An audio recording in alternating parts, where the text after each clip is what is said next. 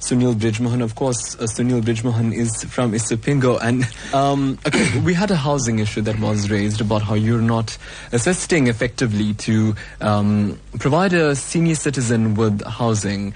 And you know, I know housing is a big issue on itself, which is why we often host the Department of Human Settlements here to talk about the housing discrepancies. And I think on that note, we must actually do that again pretty soon. But in terms of issue like housing, how are you tackling that and ensuring that somebody, you know, gets the joy they get, because they're not getting it from you right now?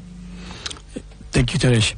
I think that's one of the most critical issues in Isipingo as we speak, is the issue of housing. And I will answer my question with, I think it was Mr. Prajachi that came with a communication issue of how do councils communicate.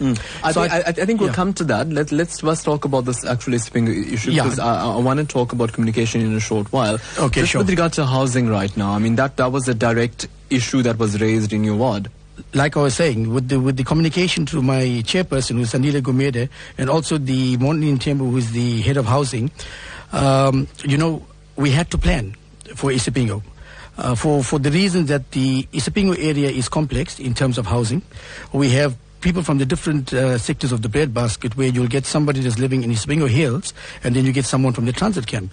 So the planning that went into the housing sector must be known and can be now said to over you on radio.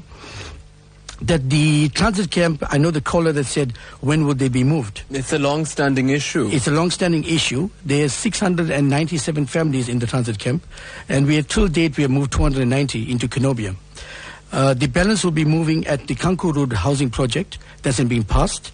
There's 397 houses that have been passed for Kanku Road. So that's like maybe about I think 30-20% of that number. In 30 years, are you satisfied with that amount of work? Absolutely not. Yeah. Absolutely not. Remember, Isipingo has come from a political change.